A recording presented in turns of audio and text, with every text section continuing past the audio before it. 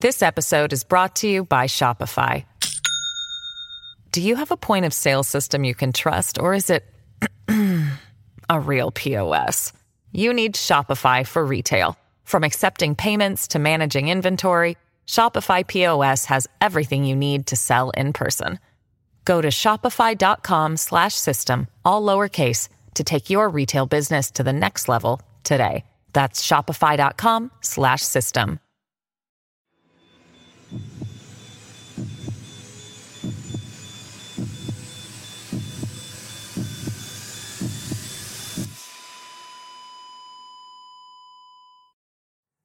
In 1986, London was on the up. It had seen steady recovery from the recession of the early 80s and from the string of crises that plagued the British economy for most of the 70s. Homegrown car manufacturing was seeing a resurgence with a record number of new cars sold in Britain. There was also a shopping centre boom, with one centre built that year being the largest in Europe. The economy was growing despite the stock market crash that would come the following year, 87. Two major newspapers were launched, Today and The Independent. The hunger for thrilling front-page stories was high. The real estate market was strong.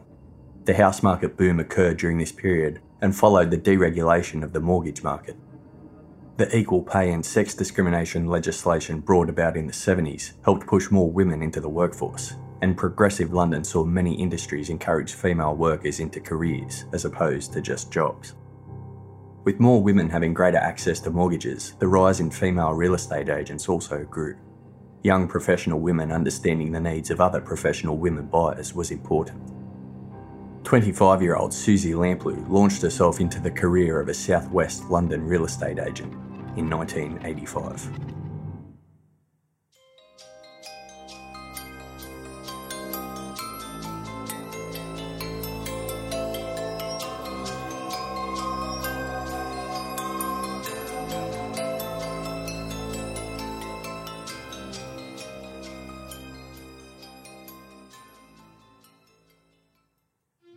Born on the 3rd of May 1961, Susie Lamplugh was the second eldest in a family of one boy and three girls. Her parents Paul and Diana, originally from affluent Cheltenham, brought them up to be a close-knit family. Paul was a solicitor and Diana previously the co-owner of a nationwide health and fitness organisation called Slimtastics, which ran classes combining exercise with healthy eating, stress control and life skills. Susie Lamplugh was headstrong and independent, with a zest for life often described as insatiable. She had a hectic social life surrounded by a tight-knit group of friends, her mother affectionately referred to as the Putney set. All well-heeled young professional women who love socialising in the wine bars of Putney. Putney is a suburb of southwest London and is where Susie lived in a flat on her own. Susie was the one in the family who kept everyone in check. She was the one who looked after them all, the one they relied on. On the 27th of July 1986, Diana caught up with Susie as they were having an early celebration for Diana's 50th birthday. They chatted about a theatre show Diana had seen and caught up on what Susie had been up to. Susie had just been windsurfing and she spoke about how exciting it was. Diana questioned whether Susie was over all these different adventures and Susie said, "No, Mum, life is for living." Susie had worked at Sturgis & Sons Real Estate on Fulham Road for just over a year. Upmarket Fulham is part of the inner-city borough of Hammersmith and Fulham in southwest London. It lies on the north bank of the River Thames, pocketed between Hammersmith, Kensington and Chelsea. Susie lived in her own flat in Putney just south of the river, a 7-minute drive or 25-minute stroll across the Putney Bridge. Agents at Sturgis & Sons filled their days with house showings. Most of the day was spent ferrying would-be buyers from house to house. 1986 being a time when prospective buyers would either phone the office landline or drop into the storefront to make appointments face-to-face. Diaries were all handwritten. On the 28th of July 1986, 25-year-old Susie Lamplugh went to work like every other day. She left her flat that morning wearing a peach-coloured blouse, grey skirt, black jacket and black shoes. Her shoulder-length blonde hair had just been dyed only days before. It was summer in London, and Susie liked the change from her usual dark brown hair. The office at Sturgis & Sons Real Estate was busy. and everyone was rushing about their day. Just after 12:30 p.m, Susie left the office with her purse, which contained £15, her credit cards and her car keys. She left her handbag behind. She drove her work car, a white Ford Fiesta, to an appointment on Shorolds Road in Fulham. Her diary entry read, 12:45, Mr. Kipper, 37 Shorolds Road, OS. OS meaning meet outside the property. She was seen waiting outside the 3-storey white Victorian terrace just after 12:45. At 1 p.m, the next door neighbour at number 35 Shorolds Road looked out his window and saw Susie greet a good-looking, well-dressed man with swept-back dark hair, dressed in a suit and tie. He was between 5'6" and 5'9", and around 25 to 30 years of age. Mr. Kipper. Minutes later, a second witness saw Susie and Mr. Kipper walking away from the house together. Mr. Kipper was carrying a bottle of champagne with a large ribbon on it. Both of these witnesses helped with artist composites of Mr. Kipper, which turned out to very closely resemble each other. Other witnesses believe they saw them lying on the grass in nearby Bishop's Park with what looked like a bottle of champagne. A local shopkeeper recalled that morning he had served a man who asked for the most expensive bottle of champagne he had. He left with an expensive bottle without waiting for the change. Another witness confirmed seeing Susie and a man outside another property that was for sale on Stevenage Road, Fulham, about 1.5 miles away from the first property on Shorolds Road. There was a possibility that Susie had gone to the second property for a showing with Mr. Kipper as well. Later, witnesses saw Susie arguing with a man in a black or dark-coloured BMW, also on Stevenage Road. A van driver told detectives he had to swerve and hit the curb to avoid a collision when a white Ford Fiesta came flying towards him. He saw a striking blonde at the wheel arguing with a man in a suit in the passenger seat. A jogger leaving Bishop's Park around 1:50 p.m. told police that a dark car, either a BMW or Mercedes, drove towards him sounding the horn continuously. The blonde woman in the car who stared at him as they passed appeared to be fighting with a male companion. By late afternoon, when Susie hadn't returned to the office, her workmates started to wonder where she was. It wasn't like Susie to take long lunch breaks or take time off. She would always let someone know where she was. They checked a diary and saw the entry Susie had made for the appointment with Mr. Kipper. He was not known to anyone at the agency, and there was no one with that name in their records. There was no contact phone number for him either. Susie's manager called Susie's mother and said, "Do you have any idea where your daughter might be, Mrs. Lamplugh? We wondered whether she could have called into home for lunch. I don't want to worry you, Mrs. Lamplugh, but Susanna left to show a house to a client just before lunch and she has not returned. We just wanted to check anywhere we could." Diana recalled that it was so unlike Susie, who usually stuck to the rules and regulations. Something must have gone wrong. Susie's brother Richard received a call from their father Paul, who told him Susie hadn't returned to work after showing someone a house. Everyone started to get very worried. At 6:45 p.m, her manager reported Susie's disappearance to the police. With the remaining hours of daylight, police retraced Susie's steps and spoke to her work colleagues. By the time night fell, they stepped up the search and upgraded Susie's disappearance from a normal missing persons inquiry to a high-risk incident. That night, Mick Jones of the Metropolitan Police went with other officers to Susie's flat in Putney and forced their way inside. There was nothing in the flat to explain her disappearance. No sign of any struggle or attack. Nothing out of place or unusual. On their way back to Fulham Police Station, they received news that other police officers combing the area had found Susie's white Ford Fiesta. It was found at 10:01 p.m, parked near the property for sale in Stevenage Road, the second property she was seen outside of, 1.5 miles away from the appointment marked in her diary. It looked like her car had been abandoned. It was parked half over a garage driveway. It was unlocked, the handbrake was off, and the positioning of the seat suggested someone other than Susie had been driving. Susie's purse, still containing the £15, was in the glove compartment. Her keys were missing. Her straw hat was still sitting on the dashboard. Police acknowledged that they were likely dealing with a sinister situation. Extra officers were drafted in and started a meticulous search of the surrounding area. Trained search dogs were also called in.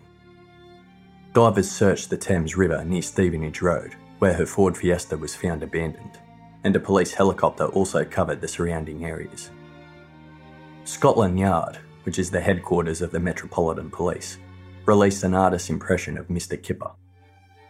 Susie's parents joined the search and went into overdrive trying to find their daughter. Diana said, "My initial reaction of frozen shock gave way to a flood of adrenaline which shot me into overdrive. We must find her. Physically, all that energy must be directed into action. My husband and I went down to the river where her car had been abandoned. We called. We shouted. We encouraged our dogs to search for her. We must have been disturbing the neighbourhood, but more than that, as the police who were there made clear, we were getting in the way." Initially, it was thought Susie had been lured to an empty property by a stranger posing as a client, but it wasn't long before they realised it was likely Susie was stalked, that this was a planned kidnapping, and she may have even known the assailant. The accounts of the champagne seemed to fit this idea. Deborah Orr of the Independent newspaper in London described it as follows. "It appears to be beyond doubt that she was pinpointed by a stalker who evolved a plan to ensnare her by using the vulnerability which her working life necessarily exposed." The investigators moved quickly to interview friends, family and work colleagues. They wanted to paint a picture of Susie's habits and social life. What was clear is that Susie had a close family and a very tight group of friends. Superintendent Carter went public very early on and gained the help of the media. The public reaction to Susie's disappearance seemed unprecedented at the time. People saw themselves in Susie's shoes, or her family's shoes. A young woman going about her day at work had mysteriously disappeared. It could happen to anyone. The Metro Police thought if they went public as quickly as possible, while people's memories were still fresh, they would have the best chance of finding Susie. In the days where there was no CCTV and no mobile phone records or tower pinging, eyewitness accounts and the media were the number one tool used in investigations such as this. The police felt that something was seriously wrong, but what they were yet to realise was that Susie's disappearance would become one of the largest investigations in British criminal history. The following day, the 29th of July, there was an article in the London Evening Standard with the headline, "Kidnap Fears for Estate Agent's Girl." Scotland Yard reported there were grave concerns for Susie's safety. Police released the information that a black or dark coloured BMW could be involved. Theories started to fly about the name Mr. Kipper, with police investigating possible links to the Dutch name Kuiper. But despite police investigations, nobody of this name was found to be connected. Police records came up with nothing. An incident room was set up at Fulham Police Station, and more than 100 police were involved in the initial search. Detective Superintendent Nick Carter said, "The longer time goes by, the more fearful I become of finding her alive, because such behaviour, 2 nights away from home without contacting a soul, is totally out of character. She's intelligent and level-headed. She has possibly been abducted." Police asked other local estate agents to compile lists of empty places in case the man had obtained keys to other properties. At the time of Susie's disappearance, police didn't work on computer systems. Everything was written down on cards. These cards were a little bigger than a standard envelope and were filed in long drawers, or sometimes sat on round spinning holders to make flicking through them easier. Susie's cards started to fill boxes as the amount of information, even in the early part of the investigation, surpassed 26,000 cards. One thing which confused the public at the time was that Susie was described as blonde, but the photos of Susie released by the police showed her with dark brown hair. This was because Susie had recently dyed her hair. In the weeks that followed, shops across London started to sell out of personal alarms. A lot of people, mostly young women, felt they could be next. The following Wednesday, the 30th of July, was Diana's 50th birthday, and the family home in Mortlake was crawling with journalists. Diana welcomed the media, hoping it would help find Susie. Susie's parents made an emotional appeal to her kidnapper to let Susie go. They said they were convinced that their daughter was still alive, but were terrified she was tied up in a place where she couldn't get out. Her father, Paul, said, "I don't believe she's been murdered. I can't explain it, but we feel very strongly that she is still alive, and I believe with everybody's help, we can find her. The next day, Diana and Paul appeared twice on television, on BBC's Breakfast Time, as well as Good Morning Britain. Diana told her host, "I feel she's shut up somewhere, that she's being held against her will. I feel that because she hasn't contacted us. She's a very strong, very fit lady. She should be able to cope with most situations." As the media interest grew, the family started receiving piles of letters. Some were from friends who were praying for them. It seemed so particularly unjust a thing to happen to a family which has always shown care and love for others, especially in their distress. Others were from strangers who had met Susie. "Susie bought my car off me and she struck my husband and I as a smashing girl." And others were harder to decipher. But Diana and Paul felt they needed to read every single one, just in case it helped them find Susie. Diana showed a journalist the piles of letters and said, "It's something everyone can relate to," and a lot of them said they felt almost as if it had happened to them. But after 1 week had passed, Diana admitted on television that she was beginning to realise that her daughter might be dead. Quote, "I can face up to the fact that she has died, but I cannot face up to what has happened in between. That's too much." Diana revealed that Susie suffered from claustrophobia. She had once panicked in a cable car. They knew she would have been terrified to be shut in somewhere. They found it easier to believe she was dead than imagine her suffering. Despite a police reconstruction and extensive media coverage during the early part of the investigation, no information had moved them any further to determining what had happened to Susie. After returning to work at a fish shop in Hertfordshire, Susie's brother Richard recalled that after the fish came in, they would wash the floor of the shop and put newspaper down. As he laid out the newspaper, he noticed a photo of Susie. It was then that it hit home for him. He may never see his sister again. By the beginning of August, the police had over 700 calls from the public with possible information regarding Susie's disappearance. They also had 100 calls from people claiming to have seen Susie on the day she vanished, or just after. Each lead proved to eventually be a dead end. However, witness accounts did seem to point towards the fact that Susie may have known Mr. Kipper. Family and friends said Susie had no enemies and they did not know of anyone who could be capable of abducting her. But they did talk about a new man Susie had met not long before she disappeared. Susie had been talking about a new man she had met who came from Bristol, or at least had a connection to Bristol, a city 1.5 hours west of London. Susie said the man often had to leave dates early or abruptly, but she didn't know why. She openly asked friends if they thought he had a wife or was attached to someone else, because he was forever making calls to Bristol. During a conversation with her mother, Susie said she wasn't going to be fooled around with. The next time Susie mentioned the man from Bristol to her mother, she said he had taken her motor racing, but she had become a bit scared of him. She was receiving a lot of phone calls at work. She mentioned the same thing to friends and other family members. Diana asked if she needed help, but Susie said she would handle it. She planned to have lunch with him and tell him it was over. Paul and Diana channeled their frustrations into a charity in Susie's name, the Susie Lamplugh Trust. Launched on the 4th of December 1986, just a few months after she went missing, the initial aim was to raise money for self-awareness courses for people at work. But over the years it has extended to enabling people from all walks of life to live life fully, but safely. The charity was started from the Lamplugh's house in southwest London, in an office in the garden. They wanted to ensure this wouldn't happen to anyone else. They believed the lack of personal safety within working hours was a huge contributing factor in Susie's disappearance. They wanted to establish ways of educating people to improve their personal safety without curtailing their freedom and liberties.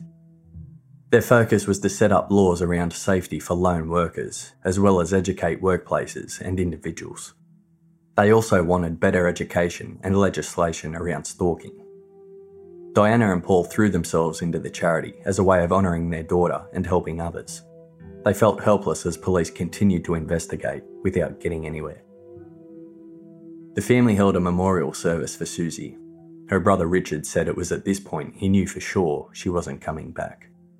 He admitted to himself for the first time that Susie had been murdered. The family focused on moving forward and keeping the Susie Lamplugh Trust going. Diana worked tirelessly on numerous committees and led campaigns for changes in the law, the most successful of which included measures to combat harassment and stalking, the registration of sex offenders, and the registration of minicabs in the UK. The charity was the driving force behind the act passed in England to ensure registration for all private hire vehicles. A popular taxi service called minicabs were at the time unregulated, and drivers didn't have to be registered in any way. They saw the risk to people's safety and were successful in getting an act passed to change this. Diana became the public face of the trust as she travelled relentlessly up and down the country, giving talks and organising conferences and seminars for every kind of organisation. As 1 year passed, there was no suspect, no motive, no evidence, and still no trace of Susie. By October 1987, the case officially tapered down. The police vowed it would not be closed, but they had exhausted all leads and would have to wait for something new to show itself. Money and resources were needed in other areas of policing in London. There was an active provisional IRA campaign happening in London at the time, with various bombings and threats occurring throughout the city, as well as a number of other high-profile crimes: large-scale bank robberies, drug busts, a mass shooting, a large underground fire killing 31 people, and the Great Storm of 1987, which killed 23 people in England and France. The investigation into Susie's disappearance halted, and so did the media attention. On the 8th of October 1987, 1 year and 2 months after Susie went missing, 29-year-old Shirley Banks disappeared from a multi-storey shopping centre car park in central Bristol, a major city 240 kilometres west of London. She had spent the evening doing some late-night shopping. Sometime after 7:40 p.m, when she last used her credit card to buy a dress at Topshop, she and her orange Mini Clubman vehicle disappeared. Shirley was supposed to meet her new husband Richard for a drink after shopping, but never showed up. They had been married for only 4 weeks. When the police launched the investigation into Shirley Banks' disappearance the next morning, it was not linked in any way to Susie Lamplugh. Bristol was 240 kilometres away, and the mystery man with ties to Bristol Susie's friends and family said she was seeing wasn't at the forefront of the investigators' minds. Also, police weren't immediately sure if Shirley had met with foul play. The morning after she went missing, her workplace received a call around 9 a.m, supposedly from Shirley herself, saying she wouldn't be in. She'd been up all night with an upset stomach. Shirley was not seen or heard from again, and although her workplace was sure it was her who made the call, police couldn't prove it one way or the other at the time.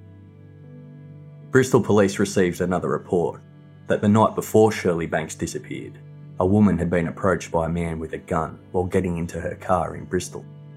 She had fought him off and managed to drive away, but suddenly, Shirley's disappearance 24 hours later was starting to look very sinister.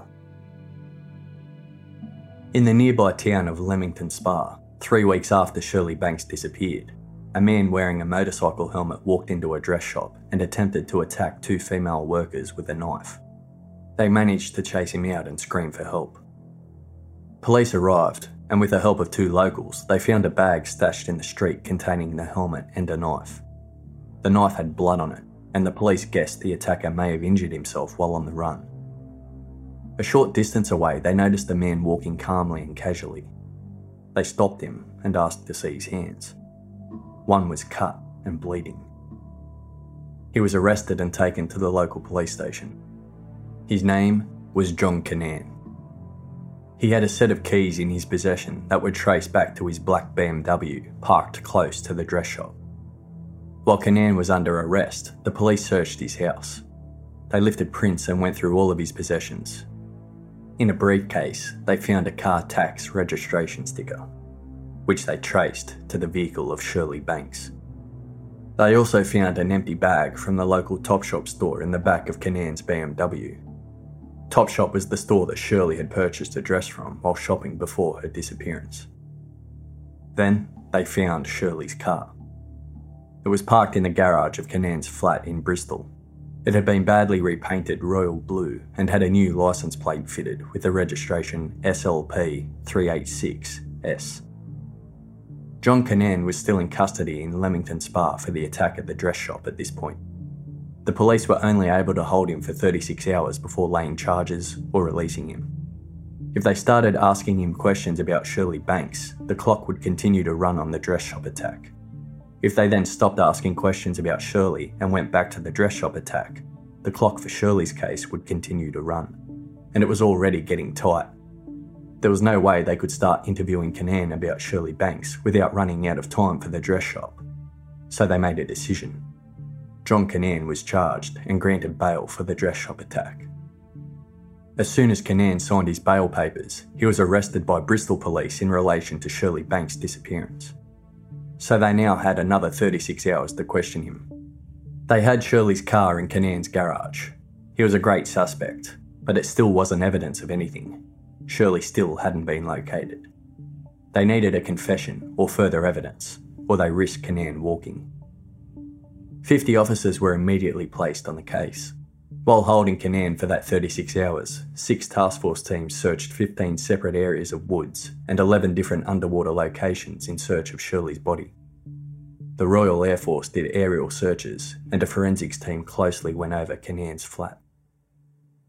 As humans, we're naturally driven by the search for better. But when it comes to hiring, the best way to search for a candidate isn't to search at all. Don't search, match with Indeed. When I was looking to hire someone, it was so slow and overwhelming. I wish I had used Indeed. If you need to hire, you need Indeed. Indeed is your matching and hiring platform with over 350 million global monthly visitors, according to Indeed data, and a matching engine that helps you find quality candidates fast. Ditch the busy work. Use Indeed for scheduling, screening, and messaging so you can connect with candidates faster. And Indeed doesn't just help you hire faster. 93% of employers agree Indeed delivers the highest quality matches compared to other job sites, according to a recent Indeed survey. And listeners of this show will get a $75 sponsored job credit to get your jobs more visibility at Indeed.com/podcast. That's Indeed.com/podcast. Terms and conditions apply. With LinkedIn Jobs, we tap into a network of more than 1 billion professionals to help you find quality professionals quickly and easily for any role you need. Marketing wizards? Found them. Software engineers? Found. That project manager I could never seem to hire? And found. LinkedIn Jobs quickly matches your roles with candidates with the right skills and experience. In fact, 86% of small businesses get a qualified candidate within 24 hours. Post your first job for free and get started at linkedin.com/spoken. That's linkedin.com/spoken. Terms and conditions apply. That weekend, newspapers ran stories of the possible links between Kinane, Shirley Banks, and the disappearance of Susie Lamplugh. Susie's family felt Kinane matched the photo fit of Mr. Kipper, who Susie was last seen with. Plus, he seemed to fit the man she was seeing just prior to her disappearance, the man with links to Bristol. So who was John Kinane? He was born in 1954 in the small town of Sutton Coldfield, 10 kilometres northeast of Birmingham Centre. He was good at sports, although his father didn't approve. His father, an engineer, was strict and had strong ideas for John's future. Kinane left school at the age of 17, joining the Merchant Navy. He only lasted 3 months. Kinane's father was the general manager of a prestigious car showroom of British cars, and he got his son a job in used car sales. Kinane earned the nickname Billy Liar for his devious ways on the job. Kinane got married and had a child in 1978. They initially lived with his parents as things were tough financially, but Kinane abandoned his family in 1980 for another woman he was seeing. When this woman left him, he brutally attacked her. His list of prior offences included robbery, theft, assault with a weapon, fraud, and rape. Kinane's arrest record began in 1968 when he indecently assaulted a woman in a phone box. He was just 14 years old. He was placed on probation.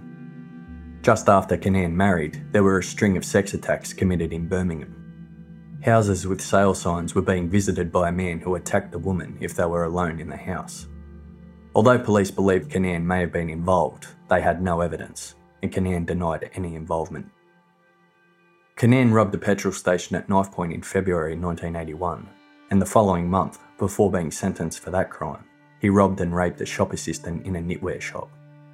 He was sentenced to 8 years behind bars in Bristol for the rape of the shop assistant, but he only served 5. In December 1985, Kinane was sent to London to begin his rehabilitation. This was 7 months before Susie disappeared. Kinane was released into a prison hostel on a day release program just outside the gates of the prison at Wormwood Scrubs. Wormwood Scrubs is in the London borough of Hammersmith and Fulham, right where Susie lived, worked and disappeared from. While on day release, Kinane was allowed to work. He got a job as a porter at a local props hiring company. He was allowed to go to bars, socialise and live his days like a free man. Kinane was released from the day release program entirely just 3 days before Susie went missing. Police looked into him further and discovered that while Kinane was still living in the prison hostel, he had an affair with a solicitor in Bristol, which ended just after Susie's disappearance. Kinane threatened her and her family. Kinane also bragged to a workmate that he had met a pretty girl in a Fulham bar and told another about a special girlfriend in Fulham. He talked often about how women just fell for him. He had this charm about him. A woman who worked near Susie notified police that she saw a man staring into the window of Susie's real estate agency from across the street. Susie's flatmate recalled how she received unwanted phone calls at home and several bouquets of flowers from someone, which she was getting annoyed about.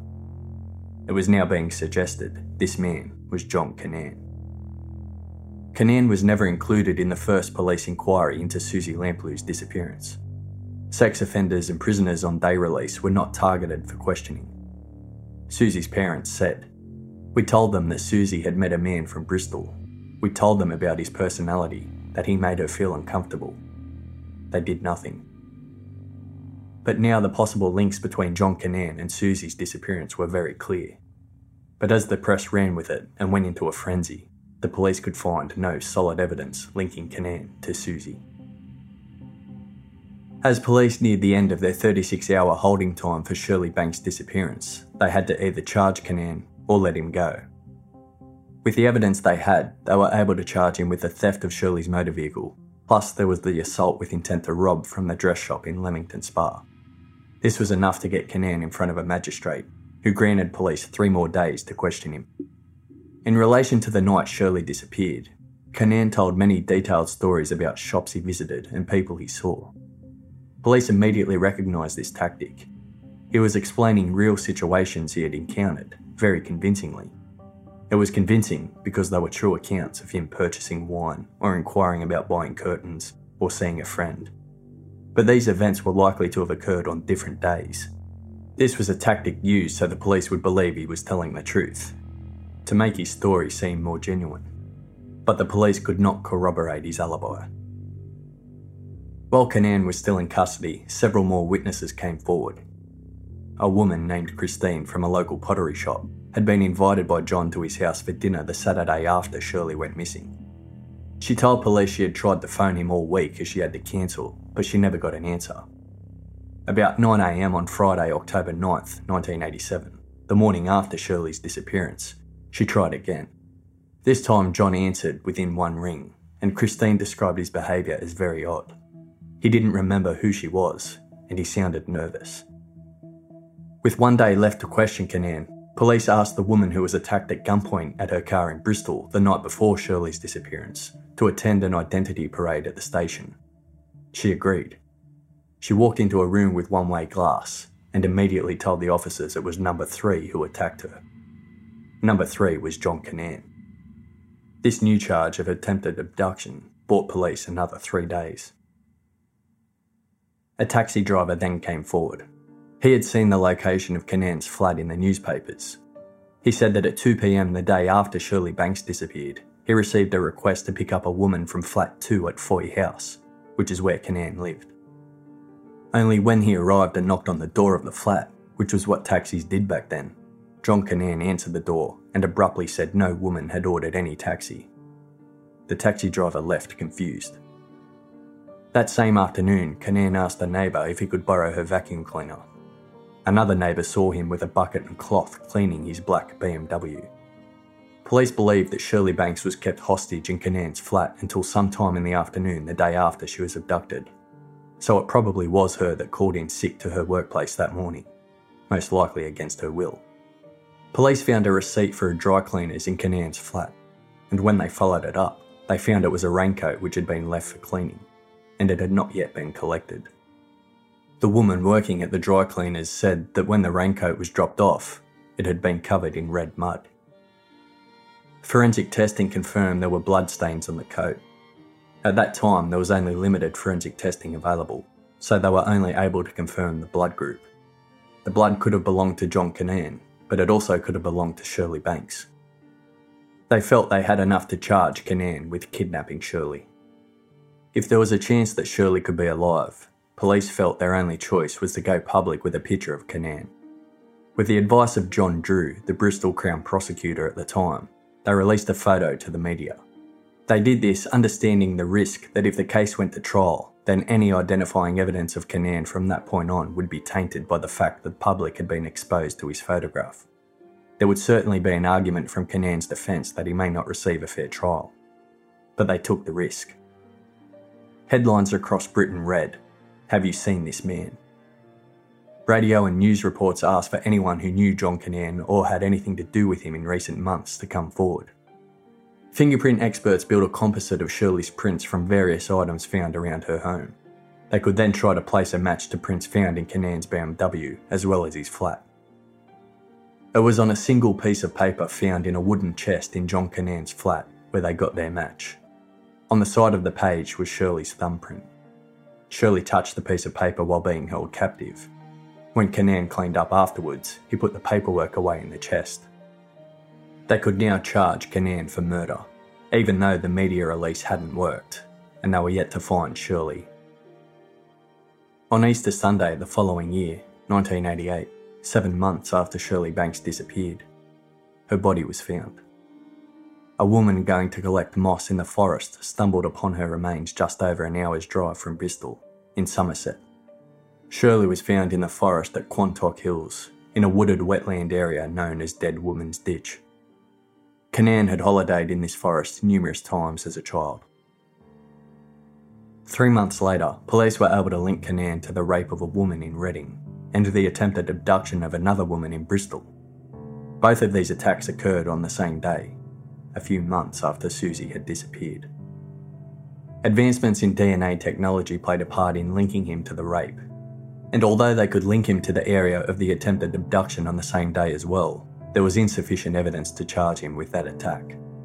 So in April 1989, John Kinane stood trial for the murder of Shirley Banks, the rape of the woman in Reading, and the attempted abduction at gunpoint of the woman in Bristol the night before Shirley disappeared.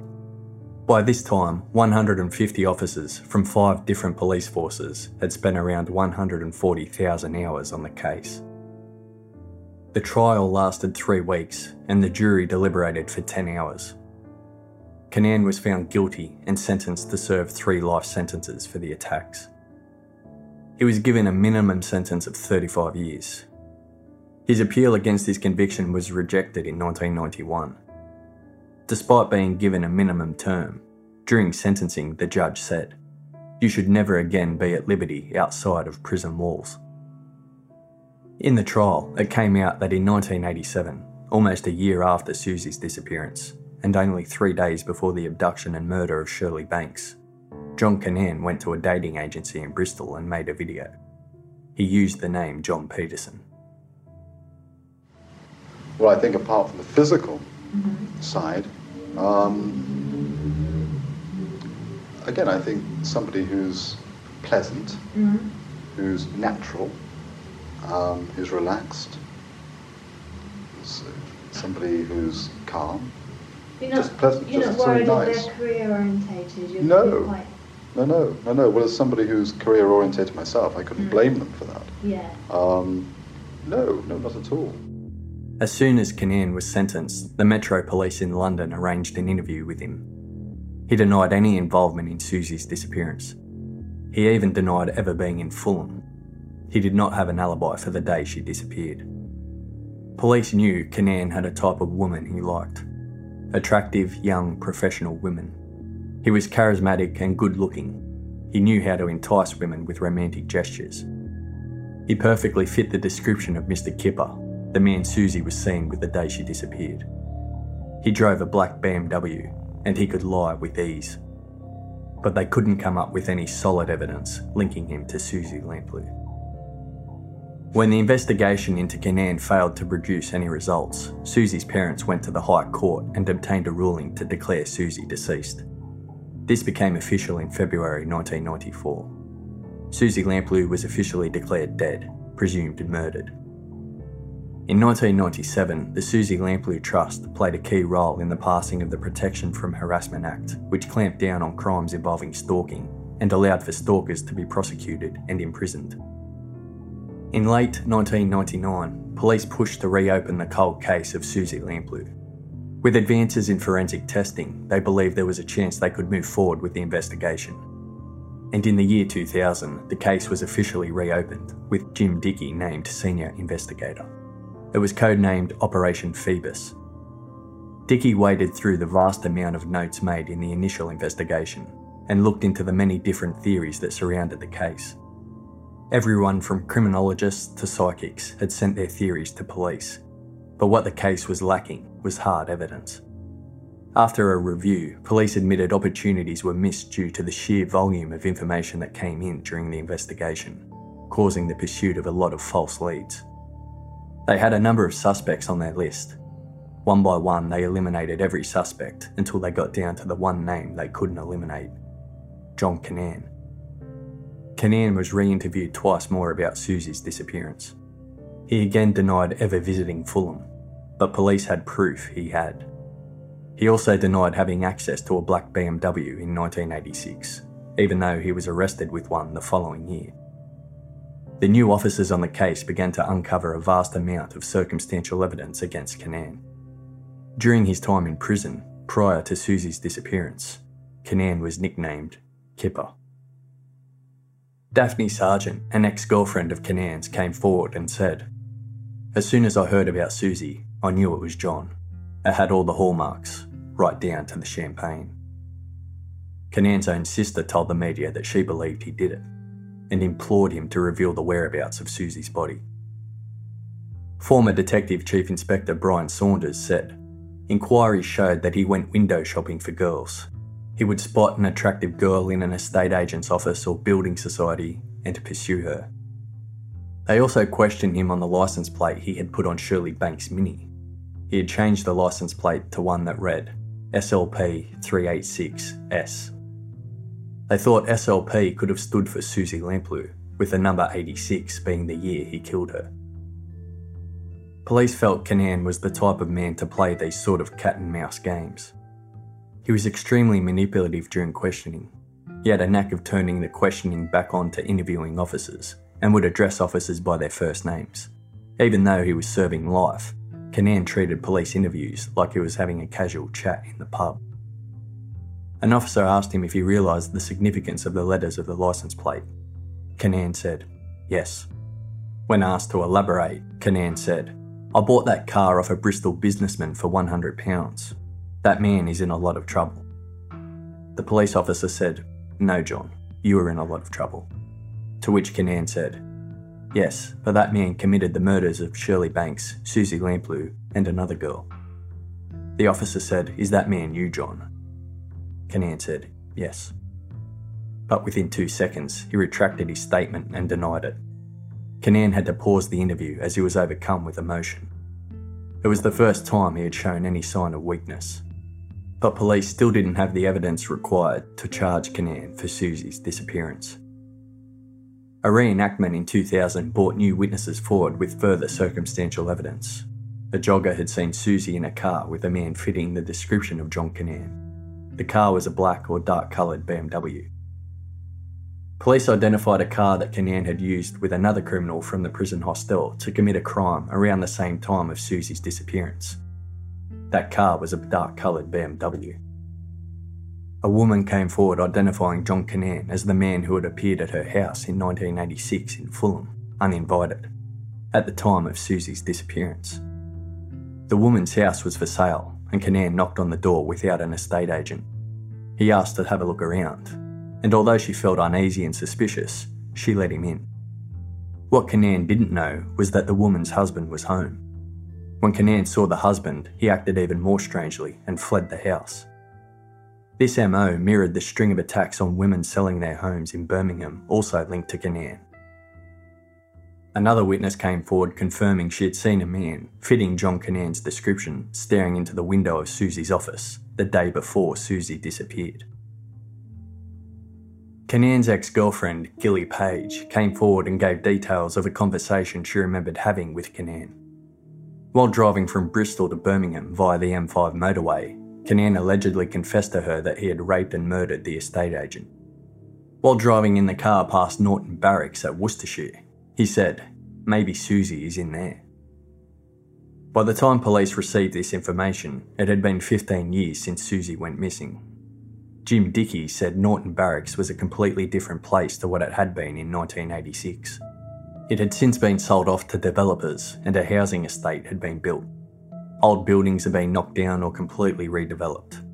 If they were going to excavate the area, they would now have to remove people's homes, which they didn't feel they could do. The investigation team did dig up what they could, but by no means could they search the entire area. Prior to the housing estate, the area was isolated army barracks, where the SAS trained. The use of the site by Special Forces was a closely guarded secret. A former SAS member said the barracks had a number of cellars and passageways, and the whole site was very isolated, adding that it was used for special exercises at least until 1985, the year before Susie disappeared. The areas they could search on the now redeveloped site turned up nothing.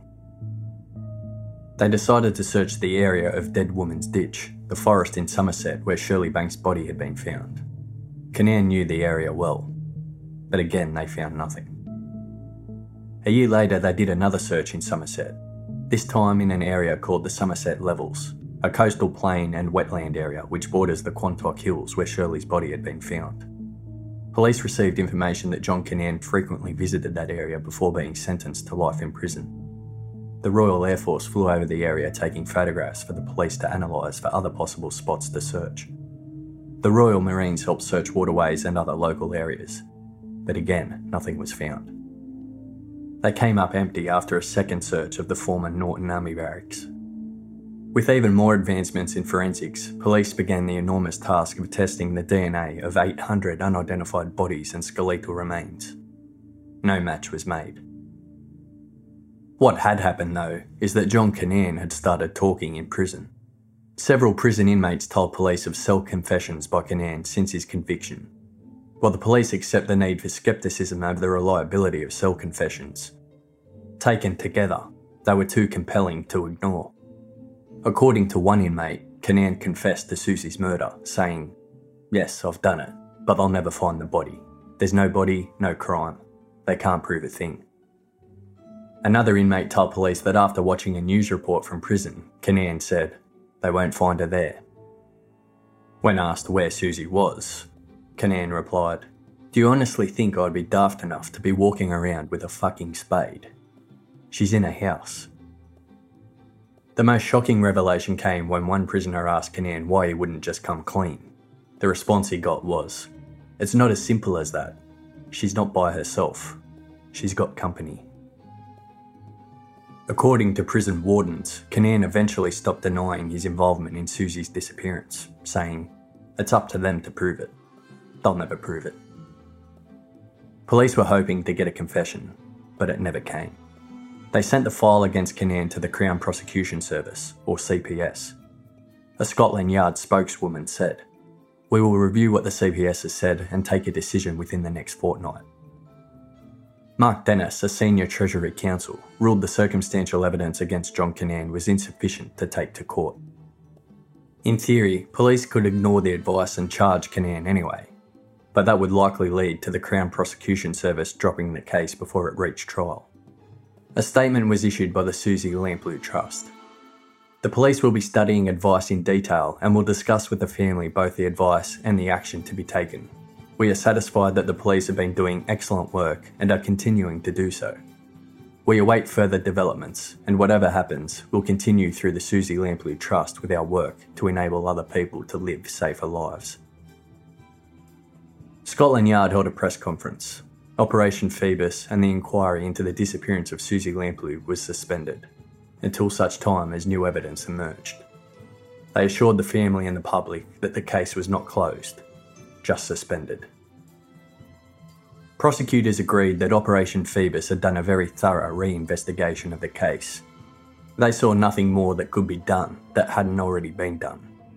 If new information came to light, they would be waiting, but they maintained there was insufficient evidence to take to court. Scotland Yard Detective Assistant Commissioner Bill Griffiths admitted it was a matter of great regret that the original inquiry launched in 1986 had missed significant opportunities. He said, "If these had been grasped at the time, it may have led us to a prosecution many years ago, but that did not happen." It was revealed that police involved in the original inquiry did not check prisons for records of recently released sex offenders. It was also confirmed that police had failed to act upon information supplied by Susie's parents about the man she was seeing from Bristol just prior to her disappearance. Susie's father Paul said, "We are greatly distressed and indeed considerably angered. After all these years, it is still not possible to prosecute the person who both we and the police believe murdered Susie. We have come to a conclusion that at this point in time, we accept the situation." In November 2002, British police did something very unusual. They held a press conference and named John Kinane as the only suspect in the investigation into Susie Lamplug's killing. They publicly acknowledged the circumstantial evidence against him. It was revealed that Susie may have had a brief romance with Kinane, who then stalked her and took revenge when she dumped him. Information released in the early 2000s revealed that in the immediate lead-up to Susie's disappearance, Kinane often ignored the hostel curfew and cruised the bars of Fulham at night to chat up women, before returning to the hostel drunk and climbing in through an open window. Kinane has denied in police interviews ever visiting Fulham, but his former workmates insist he often bragged about girlfriends he met there. He told colleagues and acquaintances that he liked attractive, professional and fun types. Well-dressed, well-educated, well-spoken women in business suits, particularly navy pleated skirts. One former colleague told police that Kinane had spoken of one special girlfriend in Fulham. Police strongly believe Kinane was the exciting new man Susie spoke of to her family, but whom they never met, who she went on to say she was having problems with. Days before Susie disappeared, a young woman working near Kinane's workplace at the props hire business was approached by a man whom police believed to be Kinane. He said he had seen her through the window and asked her out for dinner. She declined politely. Kinane left, only to return later with several bouquets of flowers. According to his former lovers, this was Kinane's modus operandi.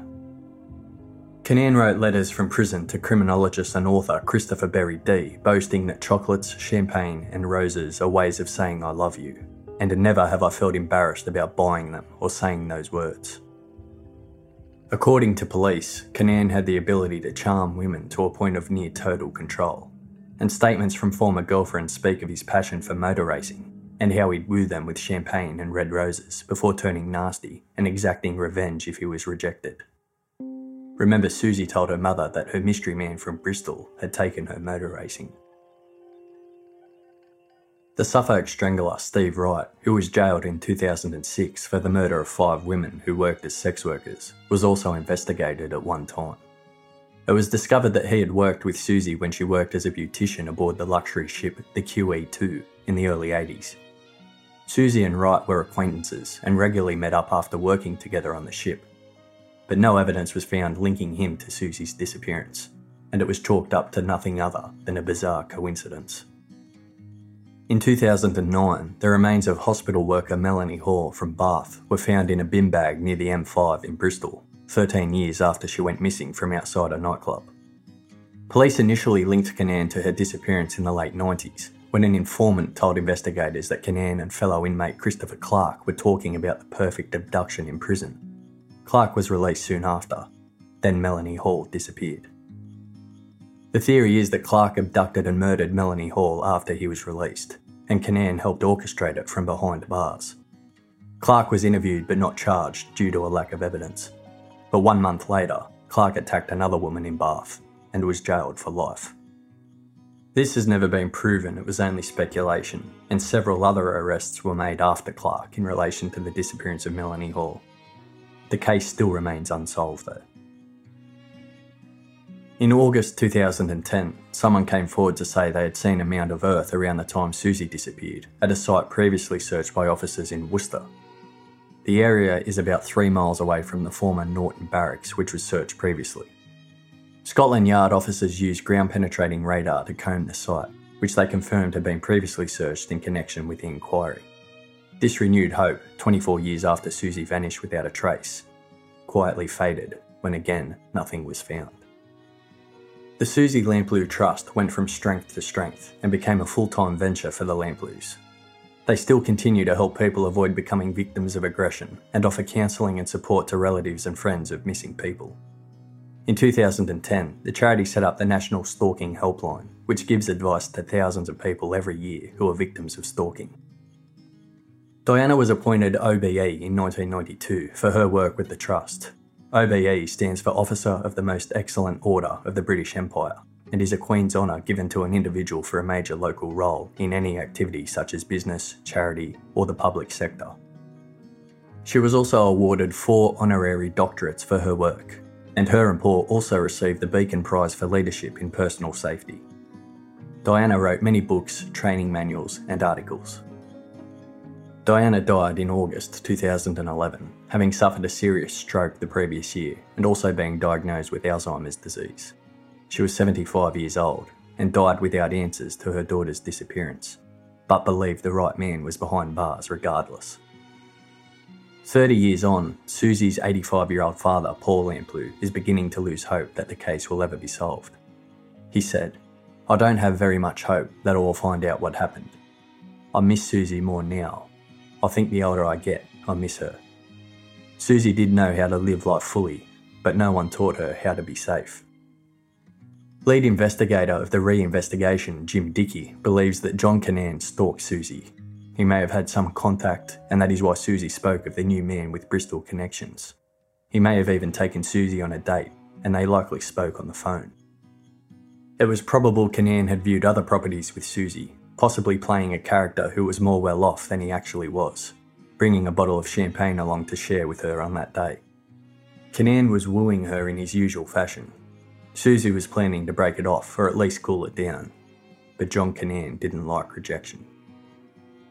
During a meeting Kinane had with his solicitor in 2002, he said, "I may tell all when my mother dies." He will be eligible for parole in 6 years' time, 2023, when he is 65 years old. He can only be released if the parole board rules that he is no longer a serious danger to the public.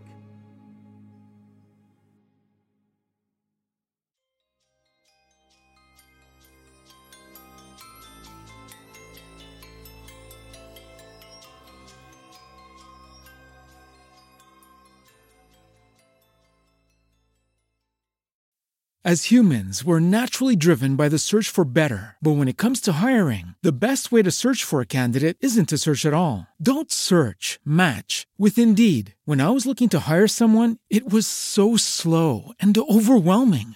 I wish I had used Indeed. If you need to hire, you need Indeed. Indeed is your matching and hiring platform with over 350 million global monthly visitors, according to Indeed data, and a matching engine that helps you find quality candidates fast. Ditch the busy work. Use Indeed for scheduling, screening, and messaging so you can connect with candidates faster. And Indeed doesn't just help you hire faster. 93% of employers agree Indeed delivers the highest quality matches compared to other job sites, according to a recent Indeed survey. And listeners of this show will get a $75 sponsored job credit to get your jobs more visibility at Indeed.com/podcast. That's Indeed.com/podcast. Terms and conditions apply. As humans, we're naturally driven by the search for better. But when it comes to hiring, the best way to search for a candidate isn't to search at all. Don't search, match with Indeed. When I was looking to hire someone, it was so slow and overwhelming. I wish I had used Indeed. If you need to hire, you need Indeed. Indeed is your matching and hiring platform with over 350 million global monthly visitors, according to Indeed data, and a matching engine that helps you find quality candidates fast. Ditch the busy work. Use Indeed for scheduling, screening, and messaging so you can connect with candidates faster. And Indeed doesn't just help you hire faster. 93% of employers agree Indeed delivers the highest quality matches compared to other job sites, according to a recent Indeed survey. And listeners of this show will get a $75 sponsored job credit to get your jobs more visibility at Indeed.com/podcast. That's Indeed.com/podcast. Terms and conditions apply.